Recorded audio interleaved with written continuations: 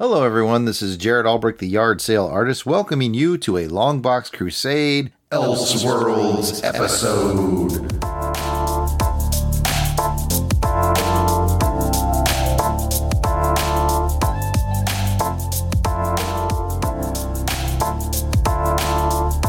What is a Longbox Crusade Elseworlds, you might ask? Well, some of your favorite Longbox Crusade members have done some work over on some other podcast networks that you may or may not be familiar with. So from time to time, we will grab a show from the past that one or all of us has done on one of those other networks, and we'll play it for you here. Whether it's a James Bond Rookie Agent show from On Her Majesty's Secret Podcast Network, or a Comics with Normies from White Rocket Entertainment Network, or some other bit of alternate dimension craziness, we hope that you enjoyed this presentation of Longbox Crusade Elseworlds. Good morning. I am Luciana Paluzzi. I was the villainess in Thunderball with James Bond, Sean Connery actually, and you are listening to On Her Majesty's Secret Podcast.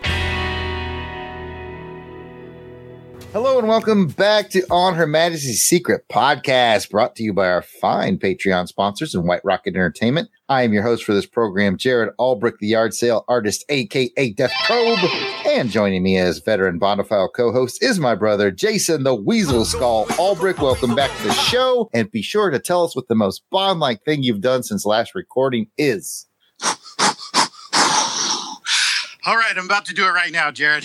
Standing at the edge of this dam, and I'm about to jump off this son of a gun. Have you got the bungee cord actually attached to you, or? Oh, shit.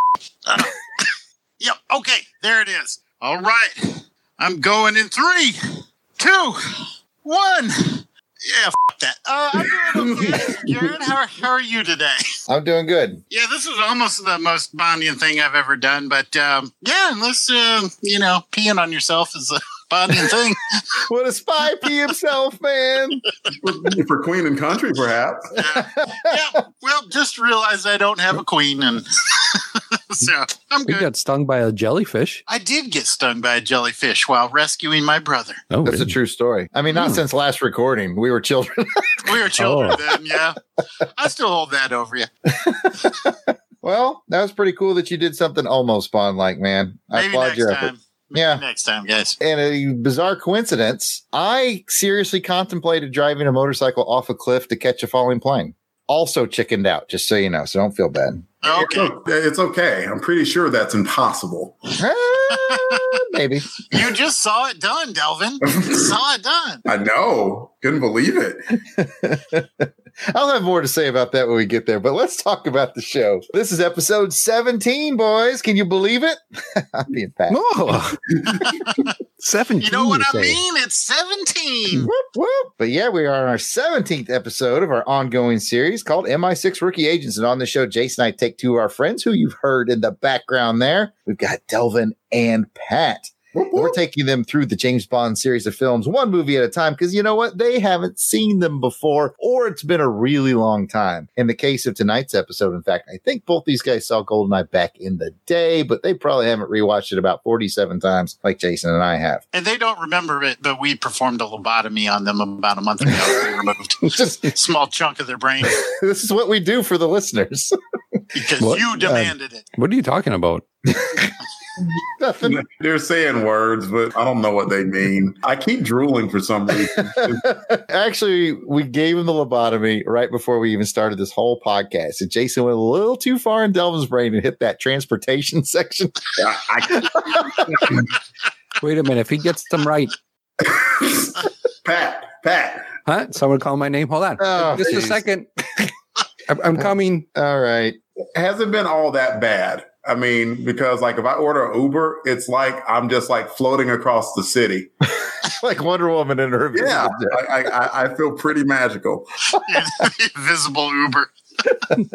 Oh, goodness. Well, since we've already talked about them, let's give an official welcome to the show. We're going to start with Delvin, the Dark Web, Felix Leiter, Silver Hands, Pop Pop Hiss Williams. Welcome back to the show, Delvin, and be sure to tell the listening audience what Bond-like thing you've done since last recording. You know what, Jared? It has been 2 whole episodes that have gone by, and I have not provided any Felix Leiter updates. Oh, my goodness. Oh, man. So have you been cooking up something, or is it just just canceled. Oh, no.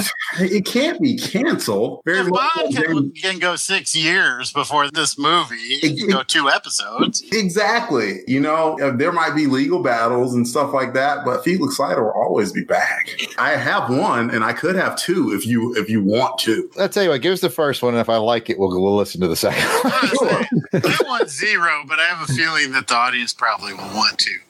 Okay. All right. I got one. Like to hear. Here it goes. So a tech company, you know, these things are just freaking prevalent nowadays and getting way too powerful. And one tech company in particular has decided to infiltrate homes by taking a common household device. They're using it to spy on families all across America. And Felix Leiter has to get down to the mastermind of this very sinister plot. So my next Felix Leiter magnum opus of a movie is called The Living Nightlights.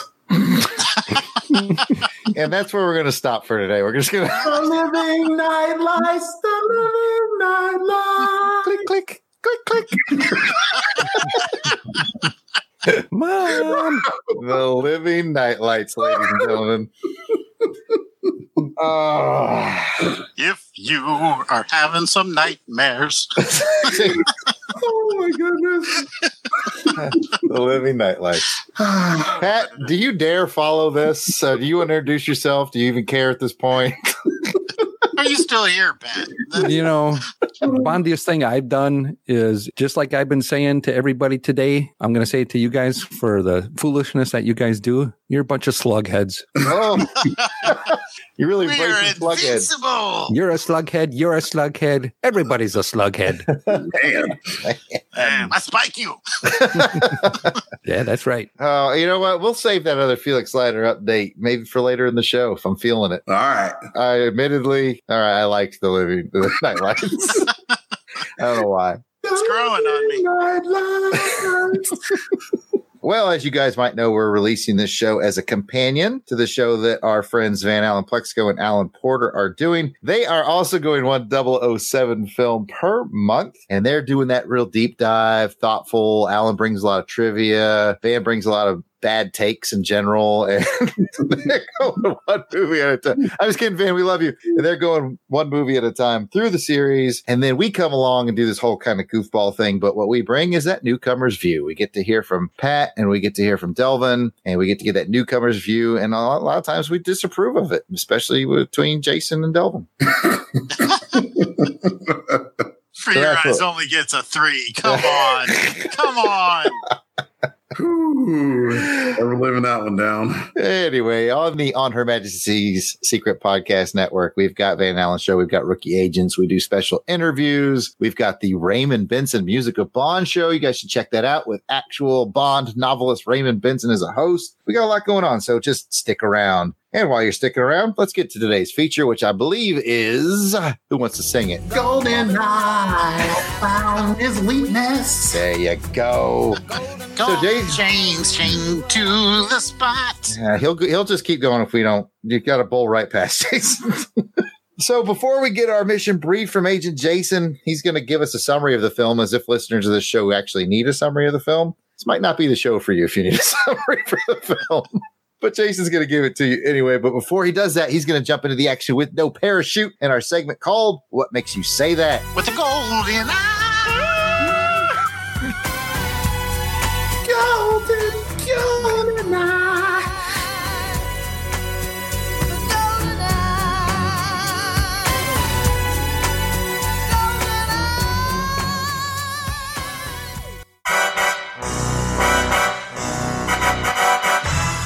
I'm now aiming precisely at your groin. Says speak or forever hold your peace. Here we go. For What Makes You Say That in this game, I give Jason a line from today's feature film, Golden Eye, and Jason rewinds that film back in his head, and he tells us the line that comes before it. If you go back over the last 16 episodes, Jason has a pretty darn good record of doing this successfully. And we're going to find out if he can keep that record going tonight. I believe in you, Jason. All right. Here we go. Here we go. So once again, I'm going to give him a line from the film. He's going to rewind the film in his head and tell us what line came before it. Put it on the tee for me. Putting it on the tee. All right, I got 2 for you tonight. I'd like to start you out with what I consider the easier one. Okay. And here is your line. I won't lose sleep over it. I got the scene. Okay, what's the scene? When they're in the car. It's on the top and Bond yes. just before he Judy chops her. I think my on the top impression was spot on there. It was. Oh! Delvin's jumping the bit to play. I got it. Okay. I'm trying to remember exactly how. I hope you don't mind if I don't call or something to that effect. I'm giving you the credit. The line is, you'll understand if I don't call. That's it. Let's give it up for Jason. I'll give you the credit on that. You got the scene. You knew what was going on. Yep. Your next one, I'm giving you very little. Some reason in my heart of hearts, I feel like you could pull this out. Okay. I'm giving you 2 words. Well, kind of 3 words. Here they are. Well, it depends. I hear a Tell him, confidence. Dimitri. yes. Give it to me again. Tell him, Dimitri. Well, it depends. Case Pat, Delvin are lost. That's the scene where he meets with That's the weather. Zukovsky. Yeah. Do you have any idea how long the winters are in Russia? Tell him, Dimitri. It depends. It depends. Silence. Well done, Jason. Woo. You did not disappoint tonight, man. I think the only movie you've ever truly struggled on was Moonraker, which was ironic because you know that movie really well. Yeah, I did struggle on Moonraker. That's no doubt. But man, you've 17 movies and you've been pretty much slaying out 16 of them. That's a pretty good ratio. Yeah, I don't know music for S, but the lines I can kind of remember. As we learned when we had to cheat on our quiz not too long ago. Don't remind. Don't. Hey, we straight up did not cheat on the next one, though. We played that one straight. Mm-hmm. For reals this time, too. Yep. No tongue in cheek. We did that one straight. We did. Well, you know what? While we're doing things straight, Jason, give us a straight mission brief on GoldenEye, please, sir. When the world is the target 72 hours ago, a secret weapon system was detonated over Severnaya. and the threat is real, GoldenEye exists. A radiation surge that destroys everything with an electronic circuit. you can still depend on one man. I want you to find GoldenEye. 3, Find who took it. 2, And stop it. 1.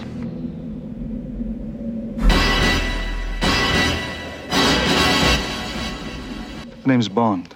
James Bond. The world's most famous secret agent is back. We aim to please. And this time, 007 is facing the ultimate enemy. The man who knows him best. Hello, James. What an unpleasant surprise. 006. What's the matter? No pithy comeback? He was your friend, and now he's your enemy, and you will kill him. Is the satellite in range? Target is London. Now, the entire world is about to be caught in the crossfire. See you in hell, James. You first. Kill him.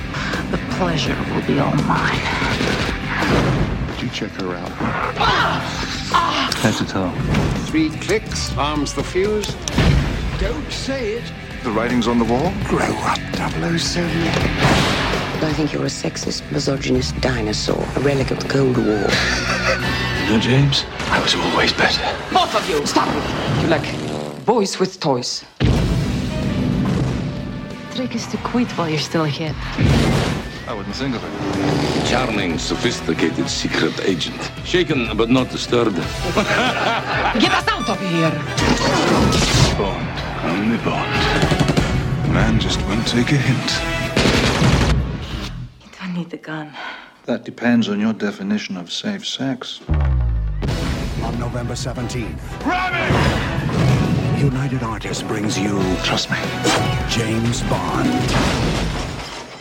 Why can't you just be a good boy and die? That's one trick I've never learned.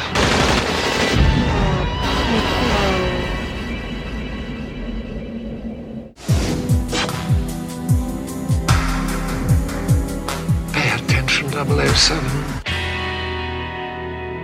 So when a cutting-edge European helicopter is stolen and a top-secret Russian outpost destroyed, England's best secret agent is sent to investigate. James Bond teams up with gorgeous Russian programmer Natalia Simonova and ventures into the post-Cold War Russian underworld. Together, Bond and Natalia uncover a chilling plot of revenge and betrayal as 007 faces off against perhaps his toughest foe yet. Bullets fly and wild chases ensue across Russia and Cuba as our heroes race to stop a renegade agent and a rogue Russian general from obliterating London's electronic market with a stolen EMP satellite. After a 6-year hiatus, GoldenEye roared into the box office, raking in more than $26 million in the US and $352 million worldwide.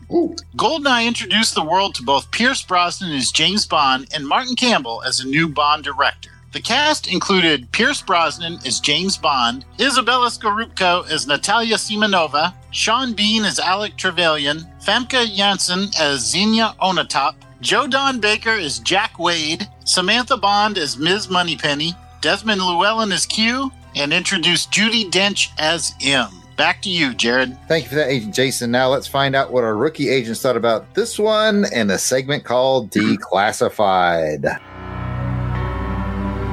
Do you expect me to talk? We're going to break this movie into a few pieces and get the insights of our rookie agents, and then Agent Jason is going to give us his overall insights along with a few Bond bombs of trivia that he snagged right before recording before leading Agent... Jason is decadent. You have no stomach for my trivial reprisals. Jason's going to lead the rookie agents into our scoring round for the film. We're going to find out what they think overall. But anyways, let's get to the rookie review discussion. We're going to break it up into the following sections. We're going to talk a little bit about the pre-title sequence, the song in the opening credits, Agent Jared's Choice, where I pick something I think is stand out from this film to get the rookies' opinions on, and then their overall opinions of the film. So, rookie agents, what did you think about the pre-title sequence? And I believe we will start with Pat this time. Just give me a thought or two on the pre-title sequence. It was very cool. I thought there was a lot of action in it, and it basically plays into the movie as well. So it was very well done to me. It had me on the seat of my seat. On the seat of your seat. Yes. That's good. The Yankees had Yogi Berra and we got that. Delvin, were you also on the seat of your seat? Yeah, it was a good opening scene. This does count as pre-credit, so it's worth mentioning that I thought that Pierce Brosnan rocked the crap out of his shot into the camera to start off. Mm-hmm. I like the turn, and how he stood up straight with the pow. I like that. He looked like he would actually hit you if he shot at you, unlike some of the other ones. Yeah, he didn't do the two-handed. He did the one-handed, like calm, measured. Yeah, his gun barrel is on point. Absolutely. I like that. That had me on the seat of my seat. Yes, they went with a little bit different of a musical cue for it as well. This movie has probably the most different music of all the Bond films, but I actually like that gun barrel music cue. Jazzes me up. I liked it too. And it was one of the trivia nuggets that didn't quite make it into my Bond bombs, but I'll share it now. That's the first gun barrel that's CGI in the James Bond franchise. Oh, so he's a cheater. Pierce Brosnan's a cheater is what you're telling me. No, Pierce is fine. It's the actual gun barrel is computer generated. Oh, okay. All right. So you actually get to see Pierce in the gun barrel before they actually really show him up close being a new Bond. Yeah, they did do that thing. Yes, where they were disguising him for a second and then, for a while, yeah. For a while. So when you finally do see his face, what's unique about it? It's Pierce Brosnan. Upside down. He's upside down. There you go. So if it would be, there'd be like pee like streaming down your face because I would have peed myself on that jump. Holy crap. So we're liking the opening credit scene. We're liking the action, right? Yeah. Heard that from Pat. Yeah. That's right. Down with the action. So what do you like? You like bungee jump or do you like rocking that motorcycle right off that cliff? Ooh. So I put dive off the dam and in all caps, nope. Yeah, I'm out on that one too. Pat, oh, which one I like? Yeah. Well, There's two really good scenes there. I like them all. And there's sneaky Bond right away too. Yes, there is. It does mix in some good sneaky Bond, and he looks like he's about the business in that too. Yeah. Oh yeah. I mean, I like the way he comes off in this one right away. A lot better than the Dalton did in his first. Don't hit me. I heard that silence. Ooh. I was gonna say, is that a jet engine I hear as Jared's flying his way to Wisconsin? That's all right. This is a great opening scene. I'm not going to argue that with you. I think it's fantastic. So let's talk a minute about motorcycle off the cliff to catch the plane. We got to talk about it. We do. Personally, I liked it a lot. I know that there is some Okay. Can a falling body catch a falling plane? Yes. Yes. Because the plane has some natural lift and the body doesn't. To get those angles perfectly right would be dang near impossible. What I like about it when I saw it in the theater is I was about 17 years old. Yeah, it's 18, I think. Anyway, it doesn't matter. I liked about it is it gave you that catch of your breath, like, holy crap, James Bond is fearless. And I liked starting the movie off with that feeling, that fearless maneuver. Mm-hmm. Yeah. Can a guy catch a plane? Okay, maybe. Yeah, probably could work that out. But with the amount of distance he had between there and the ground, Yeah. no, man. Math doesn't add up here. He was fearless about that jump. Like, yep, this is what I planned and this is what I'm going to do. And very much like all of us have read a Batman comic book or 20. You just got to wonder, like, how exactly does anyone practice something like that? Yeah. Today, we're going to catch a falling plane from a cliff. Yeah. You're only going to get about 1 or 2 chances. I mean, even if you're successful, that's still a ton of money. But you know what my favorite part of that scene, though, was Ourumov. Because, like, as he's riding away on a bike, they could have all just shot him in the back as he's heading for that cliff. But Ourumov's like, no, I want to see this. Yeah, he does. He's like, look at this mother right here. Yeah, Ourumov had a look on his face like, I'm not even mad. Yeah. I'd be like, if he makes it, he kind of deserves to get away. I gotta say. It's tons of fun, from the bungee jump to the little mini battle in the chemical weapons facility to the jump into the plane at the end. Sounds like we all agree it was a fun time. Has anybody got any final thoughts? Pat, sounds like you got something. Kind of see that shot over in a few other movies. When I see that plane going down the strip, there's a few other movies I've seen that in. One comes to mind is Captain America. Yeah, that's true. Where he's chasing down the plane before it takes off, that kind of a cliff thing. He's on a motorcycle too, isn't he? Oh, no, he's on a car. He's in the car, yeah. But still, point taken. So I think this is the only one I've seen where he's actually jumped in, got into the plane while in the air. If anyone could even pull off an equivalent stunt to that in real life, I mean, the Stones. Mm-hmm. You would need to do that. The utter grapefruits. My goodness. Well, I think he already proved that he could do it just by jumping off the top of the dam. Yeah, with the bungee jump. Yeah, bungee jumping is something that was popular for one time. I mean, do people still do that? I'm sure they probably do, but it was very much like a 90s thing, though, I think. It was. Maybe one day it'll bounce back. And with that, Jason, why don't you go ahead and take it? Okay, this should be good. We're going to take a look at the song and the opening credits. This was Tina Turner, of course, and we know following License to Kill, this tough act to follow. Delvin, what'd you think? Did she do it? Man, and you started with me? Yep, I want to hear from you. So the analogy that I thought up of, you had Gladys. I mean, what didn't I say complimentary about her in that brilliant song? She burned it down. I mean, she burned down just Bond Studios, went there, just burned it to the ground. So much so it took 6 years for them to rebuild, this entire house and make it everything. And then Tina comes in and just drops a bomb on it all over again. Boom. Again. All right. The song is brilliant. One of the things I've learned, in my super amateur karaoke career is there is a note or like a phrase in a song, every song that like if you sing it, like you could botch nearly everything else in the song. You can miss a word. You could be a little bit off beat or off tune, but that one phrase, you've got to nail it. And if you nail it, everyone's going to remember that you killed that song. Now, of course, Tina did a great job with the rest of the song, but like that ending, she soared on Now I've Got You in My Sights, and then she hit that last note on Goldeneye, like, woo-hoo.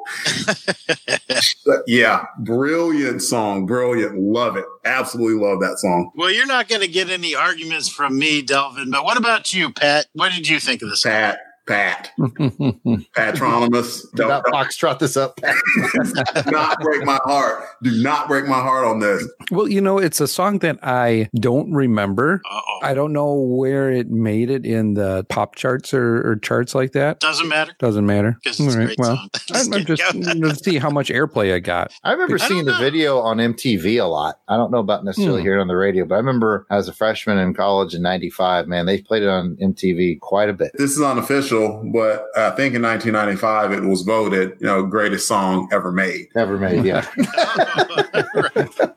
And I think it's important to point out that the songwriters were Bono and The Edge from U2. So that's a pretty good collaboration, U2 and Tina Turner. Mm-hmm. Or Bono. I think he says Bono. Yes. Bono, yes. Other than that, I recognize Tina Turner's voice. It's a decent song. Back in that time, I'm a radio guy. I'm listening to radio, and I'm trying to remember, have I heard this song before? If it was on the radio, I would remember it a lot more. Mm-hmm. All right. This, I don't know. It sounds a little shaky. A little pitchy, dog. Well, why don't you pass it around for the ratings, Pat? Put it in the bag. All right, we're going to rate this one a 1 through 7. 7 meaning you really liked it, and 1 meaning you didn't. So let's go ahead and see where Delvin left off. 7. It's a 7. The song is amazing. Tina had a tough act to follow. She followed it brilliantly and in her own style. She didn't try and mimic Gladys Knight whatsoever. She went out and she did it in her own style, kind of like a What's Love Got to Do with It. She nailed the song. 7.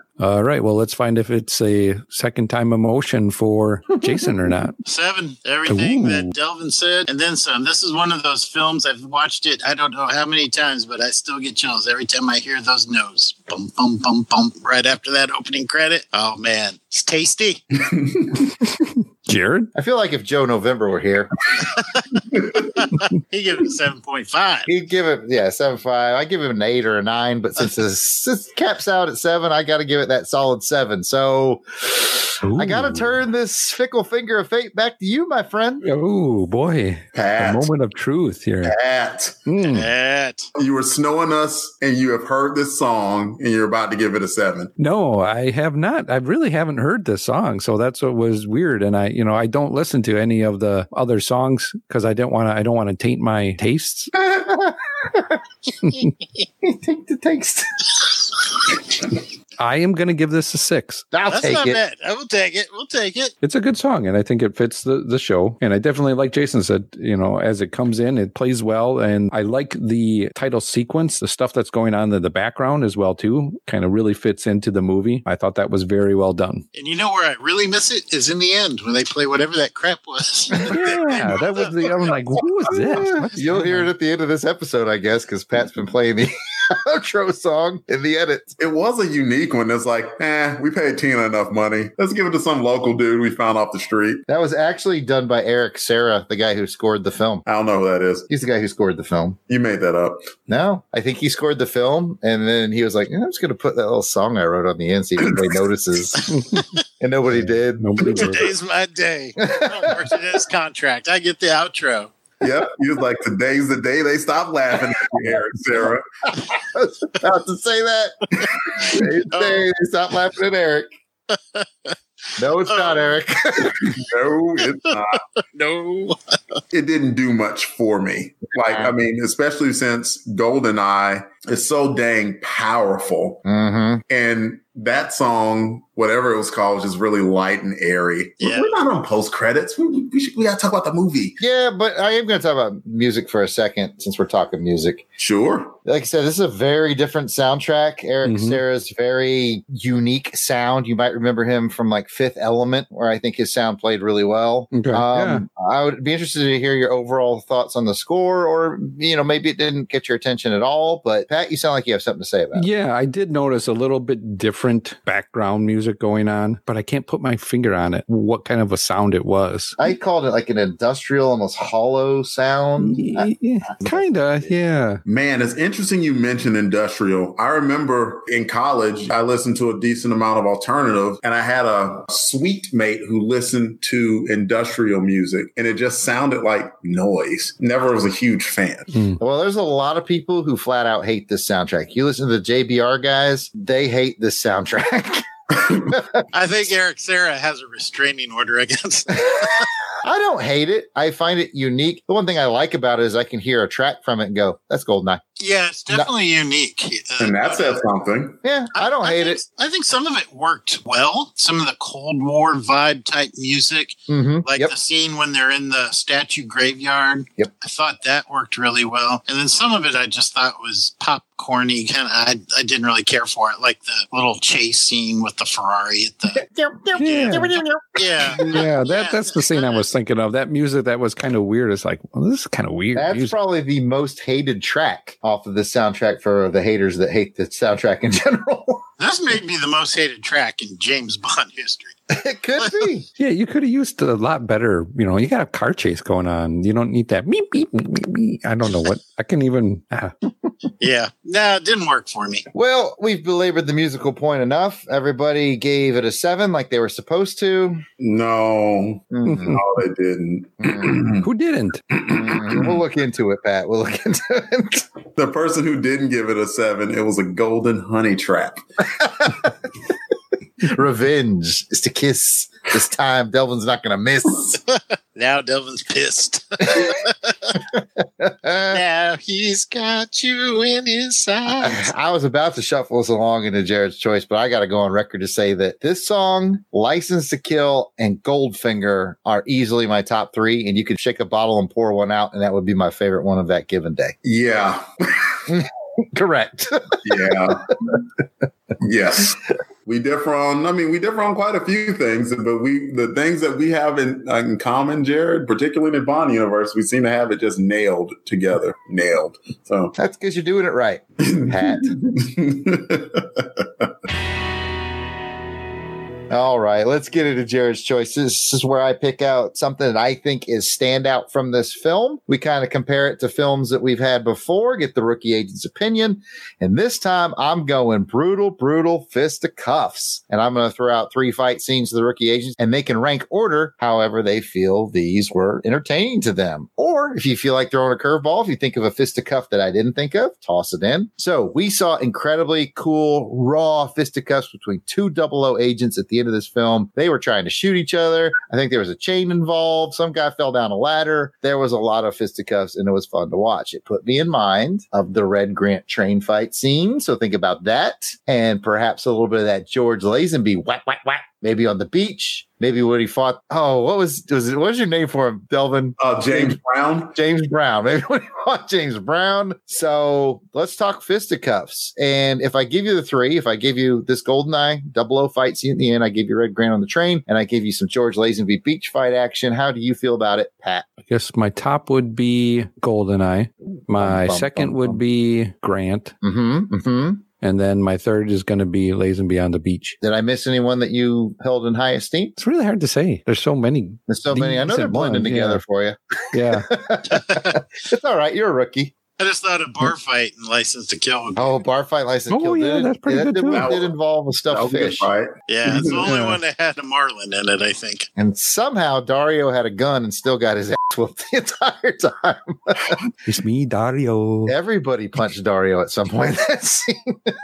But let's kick it over to Delvin. What do you think, man? I wrote in my notes. Let's see. I said that was a good fight at the end. I wrote that. I wrote that in the notes. Strong armbar. And so I'm going to stick with the Red fight. You know what? No, I'm not. It was probably because it was a 00 versus 00 fight that tips the edge. Even though Red was a Russian agent, it just seemed a little bit more personal, and it showed. Man, they went at each other. You can tell that Bond went from just personal and conflicted to, no, this MF has to die.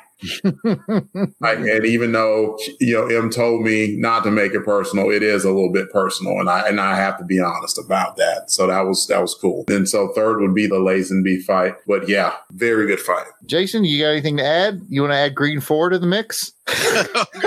Green 4 is like, hold my beer. I'm going in. No, I think all three of these were great fights. I think I still kind of give From Russia with Love fight a little bit of an edge just because of the nostalgia and just the close proximity of the train quarters just made that a little bit more brutal. But God dang, Delvin and Pat aren't wrong, man. That is a great fight scene at the end of GoldenEye. Well, you can give the Red Grant fight a little bit of a boost, too, if you consider the time frame, 1963-ish. And, man, I don't think anybody's seen anything like that before. Yeah, I mean, I think you could pretty much put it in a film today. It was ahead of its time. We'll just leave it at that. I have a hard time picking between the train fight and this Trevelyan fight. Maybe because I watched it more recently, but I was really on this rewatch, like comparing it, like, do I like this better than the train fight? And I think maybe, yeah, I do. Kind of, once again, lining up with Delvin, it has an emotion to it. It feels like these are two guys that were in competition back in the day, and they haven't let it go. No, and this is for all the marbles right here. And I'll tell you what, this goes back to something that Delvin said back with Living Daylights with that fight against Nikros on the back of the plane. That's kind of what I was looking for. Yeah. This type of fight on the back of that plane. I think that would have just been awesome. I thought that same thing when I was watching it. Same thing. I thought about Delvin's comment. I thought, yep, this is what that fight with Necro should have been. Pat, it sounded like you want to say something. I was going to say that I think what really sells it is the beginning, the opening scene, just their banter back and forth. They're two buddies that have to really go after each other at the end of it. Did you guys, I know you both had seen it back in the day, like when it was in the theater, and you haven't really seen it since. Did you guys remember that 006 from the beginning was going to be the villain? No. I did. You did, Pat? Yeah, I kind of remember. I'm like, I think this guy comes back again. So I was kind of waiting for him to show back up again. It was a good reveal, but I don't know, somewhat telegraphed. Two things. One, the dude's just really handsome. And it just seemed unlikely to die early in the movie. And so there was that. And then there was the, Bond and Alec were just kicking butt and like trading quips back and forth and meet you at the bar and drinks on me. And then all of a sudden, dude was just on his knees like, that seems convenient. I'm on to you. Yeah, I didn't go full, head turn, eye squinting, like, but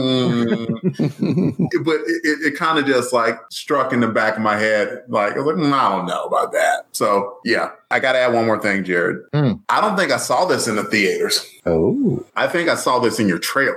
Ooh. Probably accurate. Ooh. Because at the time, I mean, it doesn't seem like that long ago, and the way it was and the way it wasn't, you were heralding the advent of the digital versatile disc. I was, a.k.a. the DVD. We had to watch it on DVD. We had to. I would bet money. It's probably watched it on VHS maybe before that. Actually, I'm going to skip ahead to one of my Bond bombs, and I'll have to replace it with another one. But this is the first of the James Bond films to be released on DVD. Ooh.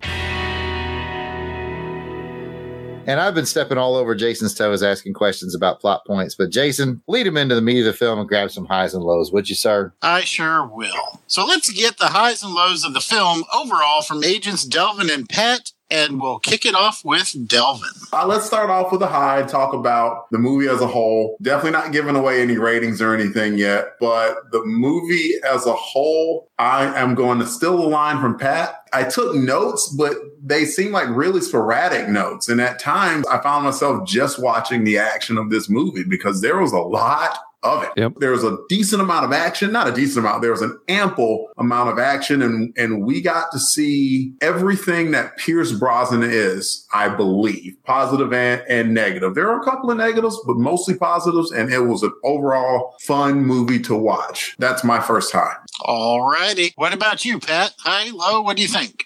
I'm going to agree with Delvin on there, even though he stole my line. Sorry. Yeah, that's okay. I didn't really take I have very few notes, and I agree with there was a lot of action. I was sucked into it from the beginning of the opening scene. So I was into this thing the whole time. So I really enjoyed it. I want to add that I was unsure whether that opening scene was going to tie into the movie. The mystery was revealed as soon as the credits ended and it said 9 years later, like, oh. But still, I was wondering. A lot of it also brings back memories because it is one that I do kind of remember. I don't remember all of it, but just seeing some of the scenes takes me back to the video game. Oh, yes. What a great game. Great game. I know a lot of people played the heck out of that game. I wasn't really one of them, but nearly everyone else I know did. Let me throw this out to you guys. I'll start with you, Delvin. What did you think of Pierce Brosnan as James Bond? Was it kind of a shock to you? Did it absorb with you right away? How'd you feel? He got me right away. What I wrote in my notes was a pun and we're off. I'm into Pierce as Bond pretty much right away. He's kind of a fusion, if you think about it. Like, he has that, sex appeal of a Connery. He has the physical chops of a Lazenby. He had a little bit of that comedy of Moore. He threw a lot of puns out there. A decent amount of them didn't land to me. Like, I was like, you didn't really need to say that, but it was just empty dialogue. Were the way it was delivered, though? The delivery wasn't really cheesy. I don't know. Just the lines kind of felt just a little flat, kind of like Schwarzenegger would throw out lines. Yeah, I agree with you on that. I totally agree with you. The thing that made me smile was that opening car chase with Anatop, where he kind of looked at Anatop and kind of gave her that nod and a smile. That was Roger Moore. Yeah. That is Roger Moore right there. But all of that was Pierce Brosnan, though. He wasn't trying to be anyone other than himself, and that was clear. But he just had those elements of the Bonds in the past. So, long answer, Jason Short, I liked it. I liked Pierce Brosnan and was immediately bought into him being Bond. Nice. What about you, Pat? Did he have you from the get-go, or did you have to warm up to him a little bit? No, he had me at the get-go as well, too. I think this movie, he's really physical in this with the stunts and the fights. The other great thing about this, there's a lot of gunfight in here. I really enjoyed that, too. It's like there's a lot of back and forth gunfight on this one. And I like what they did with some of the camera moves when he's sneaking around. You just get that flash of light by his eyes and the rest is kind of shadowy, and he had me. All right. So last questions, and we'll turn it over to Pat for a 00 player. What do you guys think of Judi Dench as M? Ooh. Man, you're eliminating our highs and lows. I don't mind it at all. I kind of like how you're leading this discussion. Yeah, he's doing a good job with that. I like it. Yeah. I'm not laughing at you, Jason. Okay. I know I'm risking it here. Are they going to laugh at me? I don't know. I'm getting muted. I'm getting cut, aren't I? You're doing good. All right. So, Pat, we'll start with you this time. What did you think of Judi Dench's M? I liked it. I was kind of expecting it when I saw the name in the credits. And I'm like, oh, Judi Dench is in this one, and she's him. So I was like, oh, this is going to be good. It's the first time she's going to be in it. And I really liked it. And I liked the way when she was talking to him in his office, and he kind of reminds her, well, you're previous. And then she kind of puts him in his place. I prefer bourbon. Yeah, that's my kind of girl. Yeah. I knew Pat would be in at that moment. Hell yeah. Wait, I'm going to have one with you, Judy. No eyes. Yes. All right. I really liked her, yeah. So, Delvin, what about you? Did you warm up to Judi Dench's M? It was such an interesting dynamic. Let me pay some attention to my notes here because I know I said something. Give me one. I said, very interesting. Clearly in charge with a woman's touch. Approved. Clearly, none of us are ever going to be women in the workplace. Could you imagine, like all this time, the only M that we have known is a man. And maybe that was on purpose. Maybe it was not. But now there's a woman in this place. And it seemed like she was kind of projecting a little bit of doubts, even though she was doing it to James Bond. It's like, you don't like me and you think that I'm just kind of like a number cruncher. I'm mangling the line. The thought had occurred to me. But yeah, I mean, and Bond did not, he in a classy way, but he didn't highlight, I kind of don't like you. And she came right back at him. Like, I think you're outdated and antiquated and a freaking, what did she say? Chauvinist pig or something like that? Like misogynist dinosaur. Yeah. Like, dang. Ooh, ow. She lit into his behind. Yeah.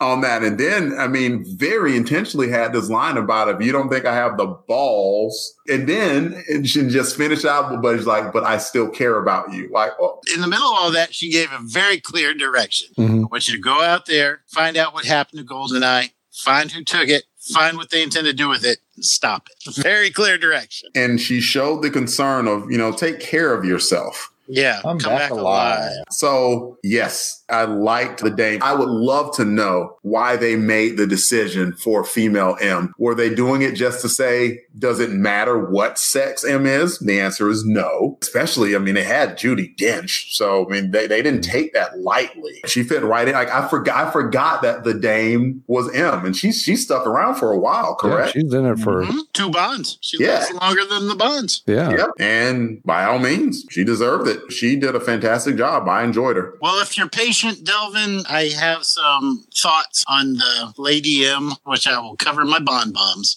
Love to hear it. Okay, well, I'll tell you what. I'll do one more round so you can get out another set of highs and lows between the two of you, just in case you have any further thoughts, since I've been kind of monopolizing the questions. So, Pat, we'll start with you. Any highs or lows that you want to get off your chest? I'll give another high, and it kind of goes along with M. I liked Moneypenny in this. Mm-hmm. Very sweet and easygoing. I thought it was really good banter back and forth between her and James. There was nothing ever missed there. Was she a new one too? Yes. Okay. And then I liked seeing Q again. Oh, Of Q. course. Yeah. Of course. They intentionally made his scene comedic. The dude in the phone booth. And don't touch that. That's my lunch. Don't say it. The writing's on the wall. Along with the rest of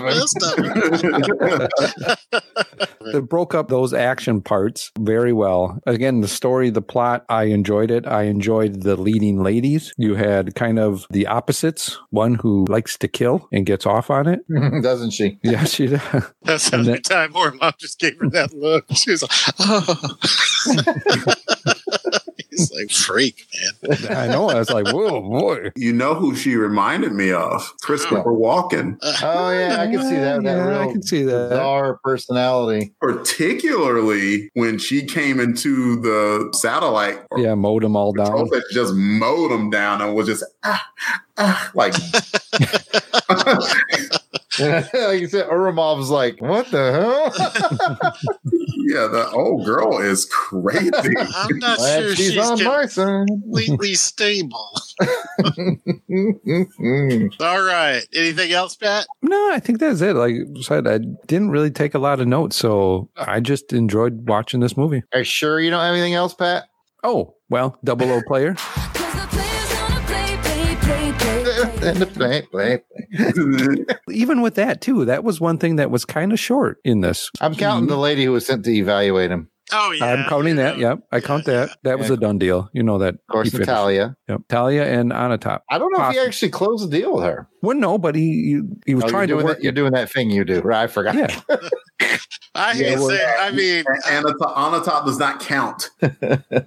We don't know what happened between when he knocked her out and when he went into those statues. No, James Bond, no. I don't know. I mean, he was working it. You know, he was trying to. He kissed her. He voluntarily kissed her. We're gonna have to have a talk about how 00 player works. No. And we are 16. 16 in the book. We're on 17. If you don't get it now, he ain't never gonna get it. And smoke count. Smoke if you got him. There's no smoking in this No one. smoking. I don't know if smoking is going to come back, to be honest with you. There was smoking. Yeah. Not by Bond. On the top. Not on top smoke. Yeah, but not by Bond. Fair enough. Not even a cigar. So, interesting. But I found that interesting that as far as the ladies go, putting his Bond moves on him, not a lot of girls. No. Even the dame shot him down right away. He's like, you ain't cheese. I have one question before we wrap things up about the movie. You had Jack Wade, the CIA agent. Right. I know where this is going. And You know what I'm about to ask. And the answer is, I have no idea. I have no idea either. Why isn't it Felix Leiter? Right. I don't know. I'm really hoping Don Zoiderman tells us. I mean, because like he came in, he was sounding a little bit Southern, probably texting. I'm like, oh, Felix. Oh, Jack Wade. What?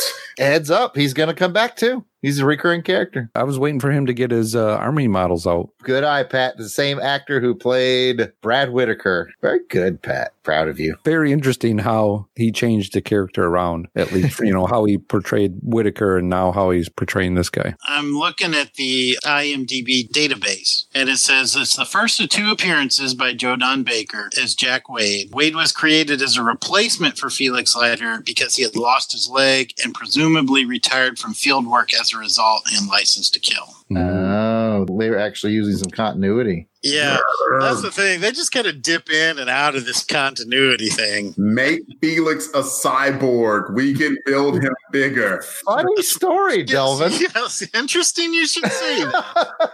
In the comic books, that's exactly what they did. Yeah, the Felix Leiter comic book, he basically has a cybernetic arm and leg. Oh, yeah. Interesting. And man, that comic is rocking, by the way. That does sound interesting. Well, Jason, before you wrap it up, I got 2 things I want to say. Go for it. As a reminder, like I kind of coached the rookie agents a little bit before. Keep in mind there was a 6-year hiatus. Some thought the franchise was dead. This is one of those rare moments where I saw a movie in a theater, and when Pierce first steps on screen with that gun barrel, there was actual theater erupt into applause. I love it when that happens. It's very memorable for me. I'm pretty sure I saw this on opening night. I know I saw it in the theater at least 3 or 4 times, but I always remember those moments in movies where the theater actually erupts into applause, and it absolutely did. I could just relive that moment for the rest of my life. So I just wanted to add that personal memory about GoldenEye. But let's have Jason give us his quick thoughts on the film, and I bet he's probably got some bombs. You dropped a bomb on me. Bomb number 1. I just thought this was funny, so I had to share it. So this goes back to License to Kill, 1989, right? When they were promoting the film, they had an advertising campaign to help generate interest. And the winner of the campaign was promised a cameo role in the next James Bond picture. They didn't realize it was going to be 6 years later. 6 years later, they still reached out, got the contest winner, and she actually has a cameo in the film. And if you're interested in the scene where Bond and Xenia are playing in the casino, she's standing over on the top shoulder in the gold and black evening dress. Good for her. Patience pays. Wow. I just thought that was funny. That is cool. That's cool that they honored it. Yeah. Yeah, they still did. That was funny. And number 2, so they wrote the script. Actually, they had the script finished around 1993. And then along comes True Lies in 1994. Ooh. And True Lies was so close to the script to GoldenEye that they had to basically rewrite the whole script. Really? I didn't know that. And by the way, I love True Lies. Yeah. True Lies is good. True Lies is a good movie. And it borrows heavily from the James Bond franchise. Maybe it should have been called True Plagiarize? I don't know. Anyway, Bomb number 3. And this goes back to your comments, Delvin, about Dame Judi Dench. So Dame Judi Dench's role as M is actually based off an actual she was MI5, Director General of MI5, and her name was Stella Remington, and that's who Judi Dench is kind of mirrored off. Lois Maxwell, Ms. Moneypenny, brought this attention to Martin Campbell, the director, and brought up the Stella Remington character and said, hey, it'd be cool to have a female M, and Campbell revived the idea for the movie. Well, there you go. I like the idea of Judi Dench even better now because Lois Maxwell had a hand in it. Mm-hmm. Yep, she sure did. She made several suggestions during her tenure as Moneypenny and a little bit after, and Martin Campbell said, yeah, I agree. And I can imagine that maybe Martin was going to forget a little bit, and Lois was like, come on, put a wiggle in it. Come on, Campbell, get a wiggle on. Well played. Nice. I'm going to jump in and give my 2 cents on the Dame Judi Dench M because I didn't pipe up before. But I'm pretty much echoing what Delvin said. They played that scene perfectly. Because if you watch that scene from a manly man, James Bond's got to be the winner of every discussion. You can watch that discussion and be like, yeah, Bond did good. And you can watch that scene from the, women's empowerment. We got a female M and she's got to win that discussion. And you go, yeah, she did really good.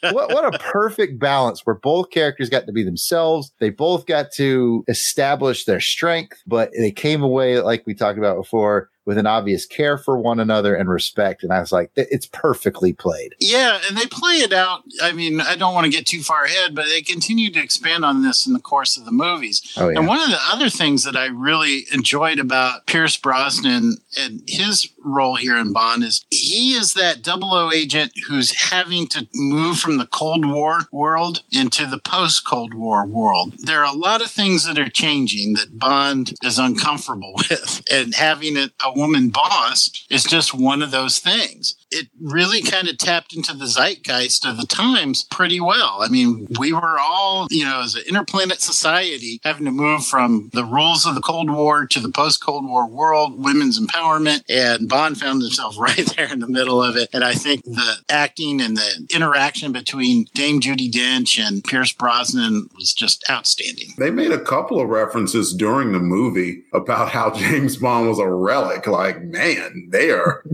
not afraid to take shots at the lead character. Yeah. They could have protected Bond, you know what I'm saying? Like, in a way that probably would have been a little condescending, and they didn't. They really didn't. Well, now that we've had Jason's 007 trivia nuggets all laid out on the table and we've enjoyed them. Yeah, we're so mature here. Coconuts on my junk. Let's get the rookie agents to actually score this film. Jason, make that happen. All right. We will score it from 1 to 7 martinis. For those that are listening for the first time, 7 martinis means you loved it. It shook your martini, did not stir it. Number 6 means it was excellent. 5, very good. 4 is good. 3, just okay. 2, not so good. And 1, you hated it. I asked for it shaken and you stirred it. Death to you. Ooh. All right. Yeah. Ooh, stir this martini and you get a 1. Did it shake it? Did it stir it? Somewhere in between? Delvin, how many martinis? Looks like I'm going to have to call a cab home, perhaps. I'm giving this 6 martinis. If musical genius Joe November were here. You give it a 6.5? I mean, I wanted to give it a 7. I'm picky with my 7s. The reason why I didn't... It was Sarah, wasn't it? No.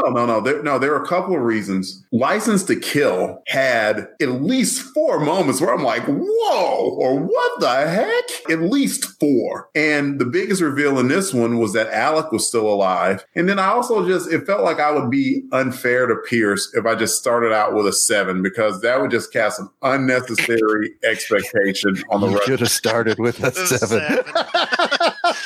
Yeah, you'll never see that 7, man.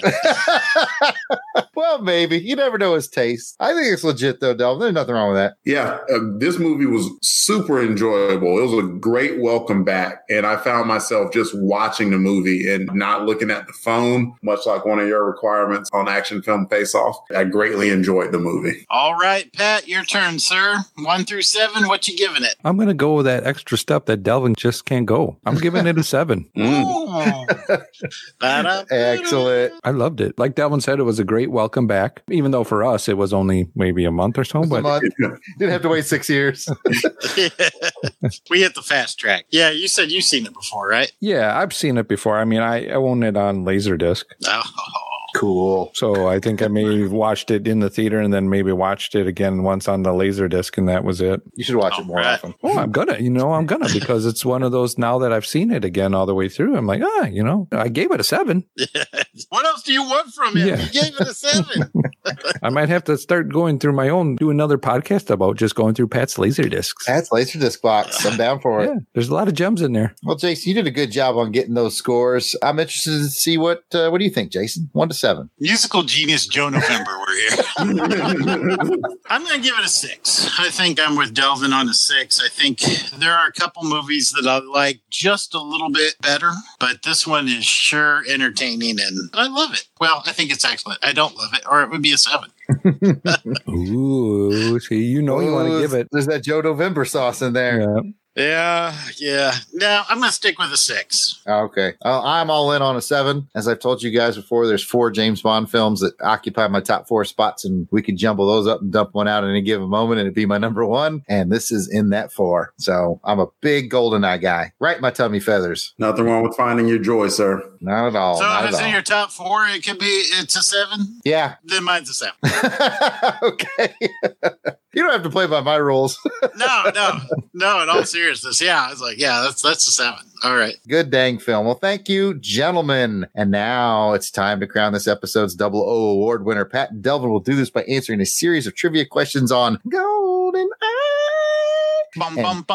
Delvin is the current champion and gets to go first. But before we do that, let's take a quick break to thank our Patreon sponsors. White Rocket Entertainment.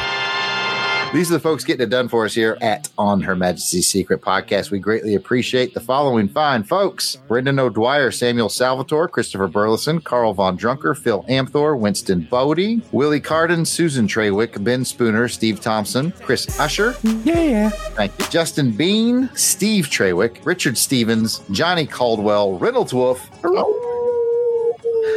Joshua Corbett, Valiant Hermes, Jacob and Robin Fleming, Clay Henson, Ann Kanji and Catherine England, George Gaston, Will Summerford, John McCune, Tom Anderson, David Evers, Andrew Barber, Timothy, Steve Harlan, Dan Thompson, Wes Atkinson, Rich Reimer, Gerard Albrecht, William Glenn Matthews, Joel Beckham, Theodore Gary, Shannon Butson, Taylor, David Hegler, Mickey B, Hugh Anderson, Shane Bailey, Mick Vigicana, Chris Thrash, Logan Chilton, Tony Perry, Alex Gwynn, Josh Teal, David Simpson, Earl Ricks, Mike Finley, C.T. Wayne, David Powell, Donnie Reynolds, Wade Carson, Ivor Evans, John Zavachin, Chris Camo, Darren Pyle, Chris Wardam Wade, Jason Albrecht, Randall Walker, Ben Amos, Ruth and Darren Sutherland, Patrick Williams, Rob Morgan, Steve Schuster, James Taylor. Oh, I seen fire and I seen rain. So good. John Stubbs, Kenneth Brent Rains, Nicholas Craig, you ain't got to lie, Russell Milling, Matthew Wagstaff, Joey Miller, Mark Squire, Spanky, Brent Rumble, J.W. Pepper Rice, Michael Morton, and Lawrence Kane. And of course, our one-time and anonymous donors, one of which is not anonymous, it's Surfer Chickify, and we greatly appreciate it. If you'd like to help us invest in an overly complicated drug smuggling scheme, I love not reading these in advance. You too can help sponsor the show over at patreon.com. Just search for the keyword Plexico, Plexico. You can give as little as $1 a month to help keep Agent Jason's toothpaste tube filled with dentonite. And like all those other folks' names you just heard, you get a shout out on every episode of all White Rocket shows, including this one. As a Patreon, you also get bonus materials, behind the scenes information on all White Rocket endeavors. That includes our novels, our comic books, and more. You know what? And if I missed your name on this list, we do record these well in advance, so we will get that straightened out on a future episode. But you know what? You can still hit us up on the Twitter at OHMSPod and just let us know we missed you, or you can email us ohmspod@outlook.com. We'll straighten it out. Back to Jason. Okay, let's find out who this mission's Trivia 00 award winner is going to be, so he can lord it over the other guy until the next episode. Agent Jared and I have each prepared 3 questions for a total of 6. We'll take turns asking each of our contestants a question. You get it right, that's 1 point. You get it wrong, your opponent has an opportunity for a Sneaky Bond steal. Most points get you the coveted 00 award, a used bullet-riddled semi-rig, and an opportunity to watch the buddy, you bastard. While supplies last, not available in all areas, let's start the segment we call Agents Under Fire. Well, I understand 00s have a very short life expectancy.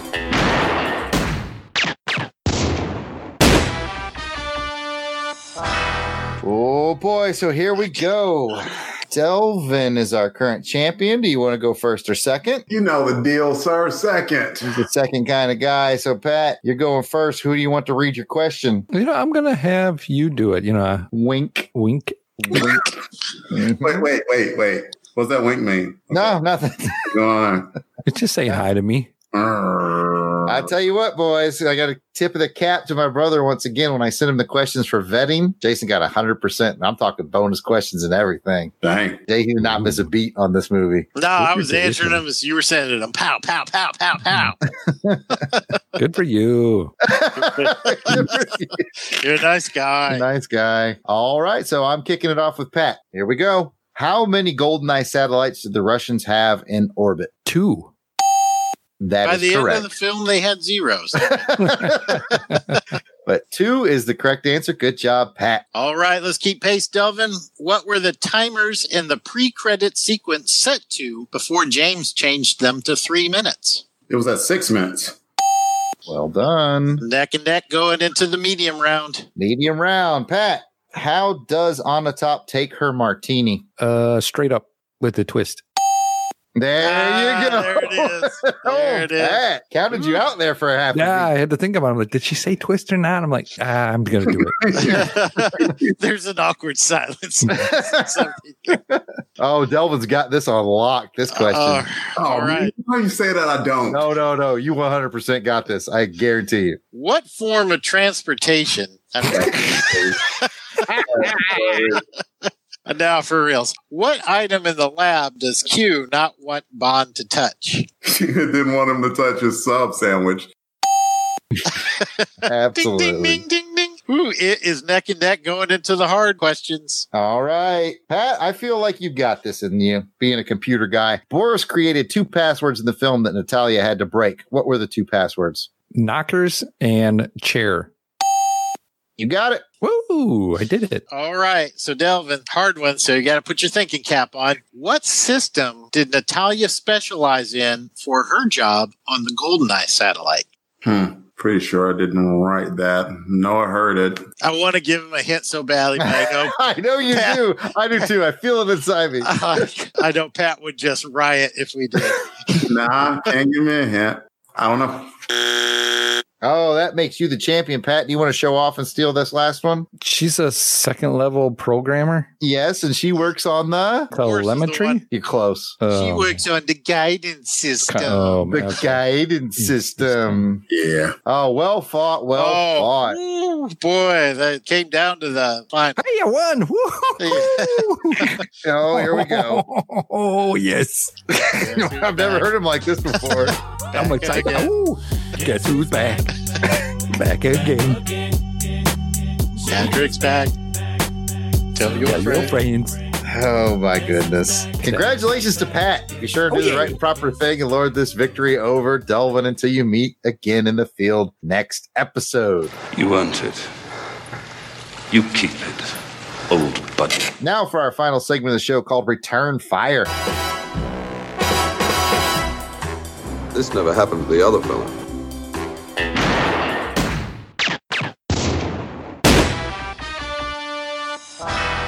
During Return Fire, our rookie agents Pat and Delvin get to toss Jason and I a trivia question each that they brought with them in an attempt to stump the 00 experts. Jason has no notes. He's relying on me. This can't end well. Left my PPK back in my nightstand. I'm out here all exposed.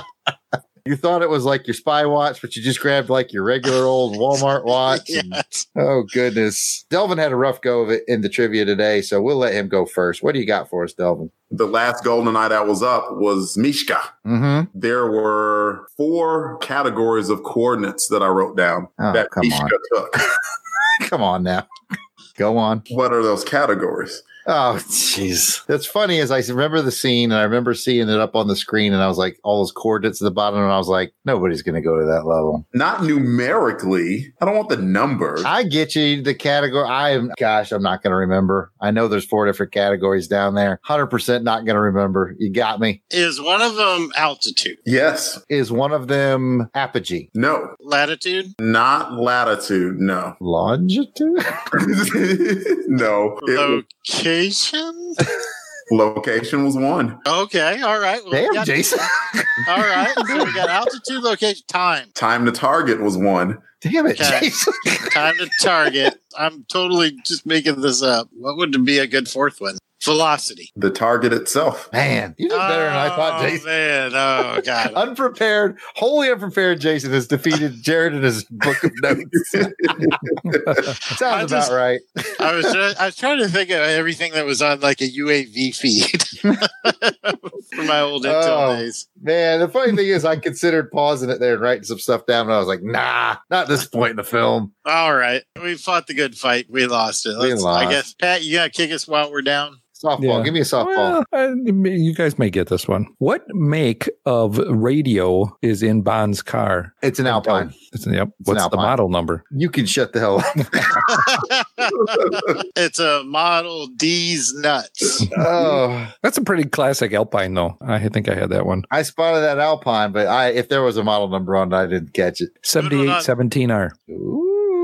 Good look one at on you. Alpine. I'm impressed you got Alpine. You did better than Yeah. I thought for sure that you were going to ask me the specs on the computers that she ordered, ordered. Yeah, I wrote down all of them, like the 500 megabit hard drive, 14.4 modem. the 14.4 modem with the CD-ROM.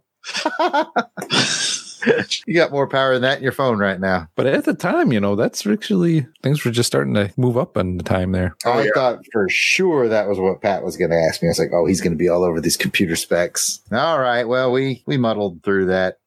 What's the opposite of good? We did that. We did that, whatever that is.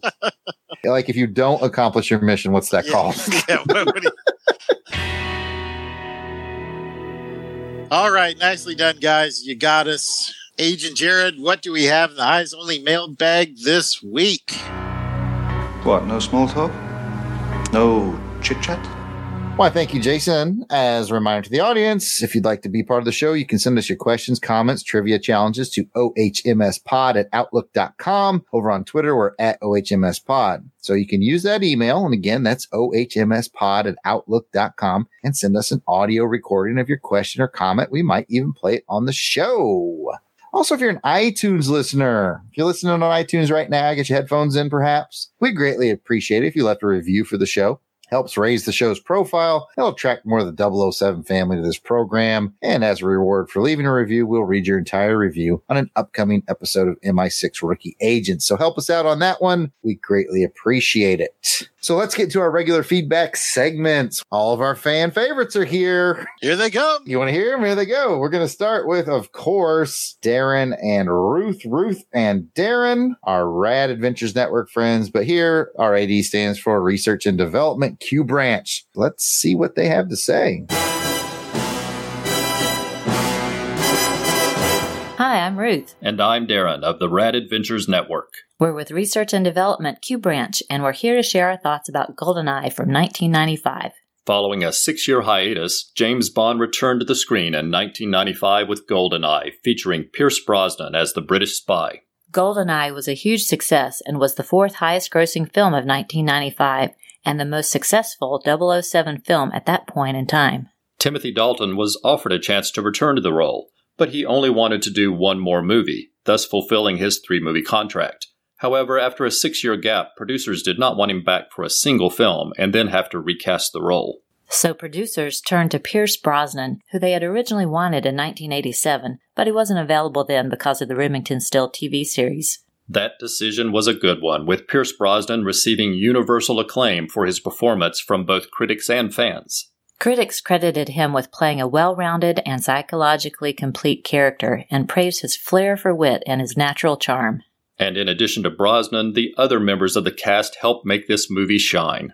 Award-winning actress Judi Dench was cast as the new M.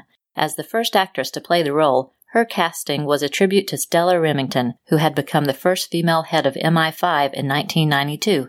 Sean Bean is excellent as 006 turned traitor. He was well known in the UK at the time for playing Richard Sharp in a series of successful TV movies throughout the 1990s and early 2000s. Today, he is also well known for the Lord of the Rings movies and the Game of Thrones TV series and many other roles. Famke Janssen seems to be having tons of fun as Xenia Onatopp. She would later go on to play Jean Grey in the X-Men movies. Alan Cumming is hilarious as computer geek Boris. He's an award-winning actor and singer, and we were lucky to see him during a concert tour of the U.S. a few years ago. Robbie Coltrane makes an excellent Russian gangster. We were already fans of him from the TV series Cracker, and he would go on to play Hagrid in the Harry Potter films. And in case you missed it, Minnie Driver makes a cameo appearance in his club playing the very bad country and western singer. The appropriately named Samantha Bond is our new Moneypenny, and she is easily our favorite next to Lois Maxwell. We were already fans of Samantha Bond from the TV series Rumpel of the Bailey, and she's great in this role too. And Desmond Llewellyn returns as Q, and he and Pierce Brosnan do a terrific job of exchanging witty remarks in a great scene. And finally, an interesting casting detail for fans of Doctor Who is that Paul McGann was the backup choice if Brosnan had turned down the role. McGann would go on to become the 8th Doctor in the 1996 Doctor Who movie. The title GoldenEye comes from the name of Ian Fleming's estate in Jamaica, where he wrote the Bond novels. And it was also the name of one of the operations he oversaw during his time with British Naval Intelligence. And you might notice that Joe Don Baker occasionally calls 007 Jimmy, which might be a nod to the 1954 TV adaptation of Casino Royale, which featured Barry Nelson playing Jimmy Bond. Sadly, this was the final film with special effects by Derek Mettings, and it's dedicated to him. He was known for his work on various Supermarionation TV shows of Jerry Anderson, as well as the Superman films of Christopher Reeve, Tim Burton's Batman, and several Bond films during the 1970s and 1980s. And now it's time for 007 Hits and Misses, when we share our thoughts on 2 low points and 7 high points in the film. This is an excellent movie, so low points are few and far between, but there are a couple. I personally don't care for the scene of the cyclist toppling over like dominoes during the car chase in Monte Carlo early in the film. It's not a horrible scene, but it's very cheesy and seems a little out of place in this movie. And I don't like that they have Trevelyan survive the fall from the antenna near the end of the film. It just seemed they couldn't decide whether they wanted to kill him in a fall or kill him by having the antenna fall on him. So essentially, they killed him twice. But honestly, those are our only 2 complaints in an otherwise excellent film. So here are our top hits, and we had a difficult time narrowing it down to 7 because there are so many. Number 7. The opening sequence is fantastic. From a vertigo-inducing bungee jump from a dam, to a tense standoff against Soviet soldiers, to a motorcycle plunge off a mountain to catch an out-of-control plane. It's spectacular, and easily one of my favorite opening sequences in any Bond film. Number 6. The great opening song by Tina Turner is powerful, and the accompanying visuals of a woman destroying the hammer and sickle from the Soviet flag is appropriate, as this was the first Bond film made after the fall of the Berlin Wall. Number 5. Seeing James Bond driving the 1965 Aston Martin DB5 early in the movie. This helps connect this film to the earliest movies with Sean Connery, and we were lucky to see this car at the Bond in Motion exhibit in London. Number 4. The wonderful banter between Bond and Moneypenny, and between Bond and Q. Both sequences are great fun, and the actors perform so well together. Number 3. The tank chase through St. Petersburg. Who would have thought a high-speed chase with a tank would be so much fun? And we love it when Bond pauses briefly to straighten his tie. Classy. Number 2. The satellite dish hidden in the mountain. Like the Aston Martin DB5, this calls back to the early Sean Connery movies with plots where launch pads were hidden in volcanoes. It's imaginative and exciting. And number 1 is Pierce Brosnan, who is easily our favorite Bond next to Sean Connery. He's everything James Bond should be. Cool, suave, intelligent, witty, calculating, and more. He's quoted as saying he wanted to play a version of Bond that was between Sean Connery and Roger Moore, and we think he's completely successful in doing that. Thank you once again to our friends Jared, Jason, Delvin, and Pat for letting us share our thoughts. Remember, we're RAD, R-A-D, which is short for Ruth and Darren. And research and development. How did we forget to talk about the tank chase in our discussion? I don't know. Yeah, so good. Tank chase in there too. Yeah, it was good. I love how he tried. He didn't try, but he rounded the corner and just burst a bigger hole through the wall. Such a great scene. Such a great scene. And Ruth and Darren reminded me too that I got to do a little 007 bragging here because I've been to the GoldenEye estate in Jamaica. So that was cool. And I've been to the Arecibo satellite dish where they filmed all those satellite dish scenes at the end of the film. So that was also kind of fun. That's in Puerto Rico. Nice. I don't know why I don't just let them do the Bond bombs. I'll just give them that section. Save us all time. Oh, good stuff. Pat, you got anything for Ruth and Darren? Great as always. They caught what I did with Minnie Driver. Yes, they did. There's one more thing I wanted to add, Jared, because I wrote it in my notes when Moneypenny and James were talking, and she said, that's sexual harassment. And then they started talking about it. It was like, oh, well, what are you going to do about it? I was like, that is not the penalty for sexual harassment. She's like, you've got to make good on your innuendos. Like now you're just encouraging him. Yeah, all my sexual harassment training went right out the window with that scene. I don't know what's happening. I think it's about time for us to listen to some Agent I. Agent I. We got our friend Joseph Iliff. I bet he's going to do some kind of a Fleming connection to the novels. This is Agent I with the Fleming connection for the 1995 movie GoldenEye. The movie itself does not derive any significant material from a Fleming novel or short story, but the name of the film does have a connection to Ian Fleming. After serving in British naval intelligence during World War II, Fleming purchased 15 acres on the north coast of Jamaica. He had been stationed in Jamaica for part of the war and decided to retire there. He built an estate on land near Oracabessa Bay and named it Goldeneye. Oracabessa means golden head in Spanish, but the name of the estate is thought to come from a mission Fleming was assigned during the war. Fleming's assignment was to design a defense for the British overseas territory of Gibraltar in case Spain entered the war against the Allies. This was called Operation Goldeneye. It was at his desk inside Goldeneye with a gold-plated typewriter that Fleming wrote his Bond novels, starting with Casino Royale in 1952. Goldeneye became famous when, in 1956, British Prime Minister Sir Anthony Eden spent several weeks there recuperating from a bad health episode. Also, some scenes from 1962's Dr. No were filmed nearby, and a place on Oracabessa Bay is now called James Bond Beach. Following Fleming's death in 1964, the property was purchased by Chris Blackwell, a reggae music producer who grew up as a neighbor to Fleming, and he actually worked as a location scout during the production of Dr. No. For both Fleming and Blackwell's ownership of Goldeneye, there have been several famous visitors to the site. The musician Sting wrote the song Every Breath You Take while sitting at Fleming's desk while staying there in 1982, which seems appropriate given the song's spy-like lyrics. Today, Goldeneye is an exclusive resort, and for a few $100s a night, you can stay there too if you happen to find yourself on the north coast of Jamaica and want to touch a tangible part of the legacy of the real James Bond, Ian Fleming himself. You can follow me on Twitter at SeekOutWisdom for more James Bond knowledge. This is Agent I, signing off. Yeah, you got Agent I. How much did you say a night? A couple hundred. Yeah, sounds interesting. When I went to Jamaica, I got myself a cab driver, and I said, I want to go see the Goldeneye estate. Mm-hmm. And he said, all right. He drove me up there. And yeah, it's quasi-privately owned. Like you said, like a resort, like an Airbnb kind of thing almost. And I was like, well, I just kind of want to poke around the grounds. You think you'd get mad? And my cab driver was super cool. And he's like, got you covered, man, you know? That's probably racist, but whatever. That's what he said. And so what he did, he said, you look around a few minutes. He said, I'll distract him. So he went to the front door and he rang the doorbell and he got this elaborate ruse about somebody ordered a taxi. No, we didn't order a taxi. Well, I was told to be here. Is there somebody here? And he basically chatted him up like this whole, did somebody order a taxi bit for about 4 or 5 minutes, which just basically let me run around the grounds. And I kind of went out back and looked out over the ocean and then just came back because I just wanted to say I'd been there. So that's how it went down for Jared. Cool. Nice. But yeah, cab driver was all in on helping me with the ruse. He was like my personal quarrel. You didn't tell him to fetch your shoes, did you? That's where things went sour. So I had to get a different cab to take me back.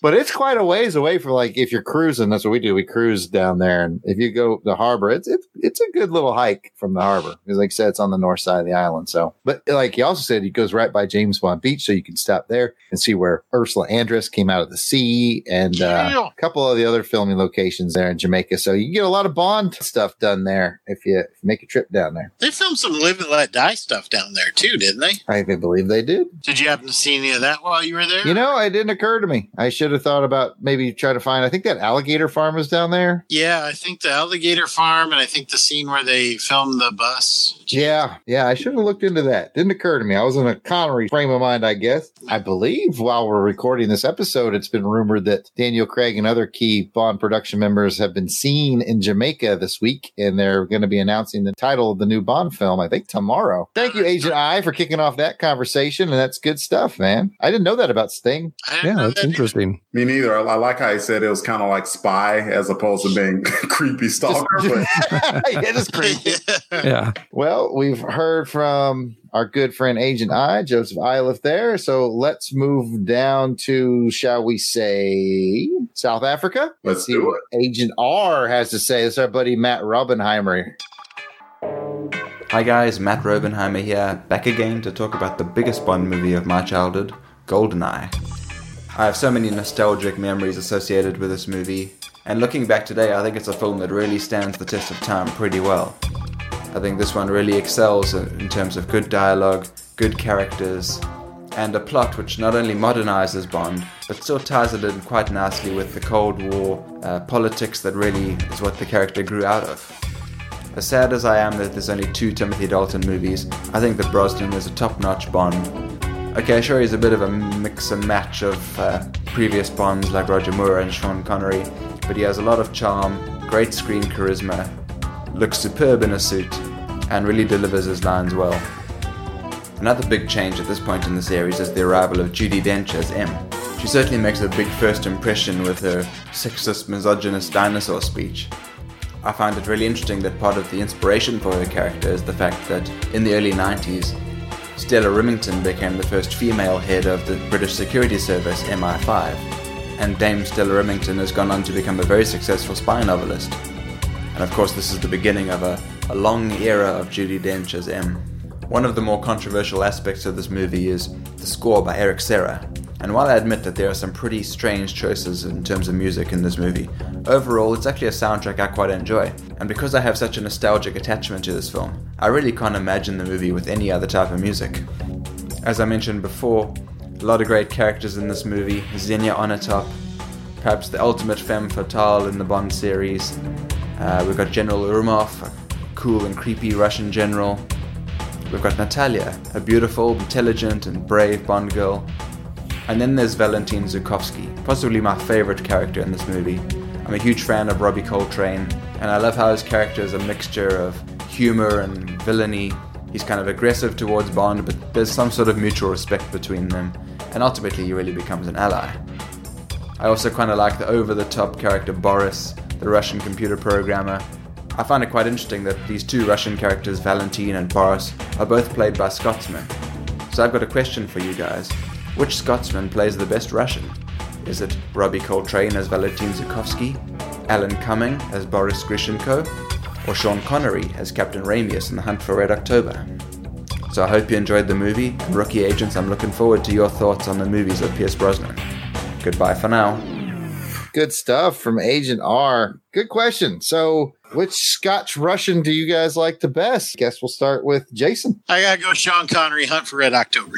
All right. What do you think, Pat? I'm going with Sean Connery to Hunt for Red October. Delvin? I did not see Hunt for Red October, so sorry. It's all about a submarine, so he wanted to see it anyway, even if These are facts. Who was the mobster? Robbie Coltrane as Valentin Zukovsky. Let's go with Valentin. I liked him. And you know what? I'm going to go ahead and throw our boy Boris a bone. He's invincible. He was good. He was funny. And, you know, going back to the Ruth and Darren soundbite, they mentioned that Famke Janssen is Jean Grey. They give no love to Boris as Nightcrawler. I know, yeah. Oh, that's our boy Nightcrawler. He's a great Nightcrawler, Okay. too.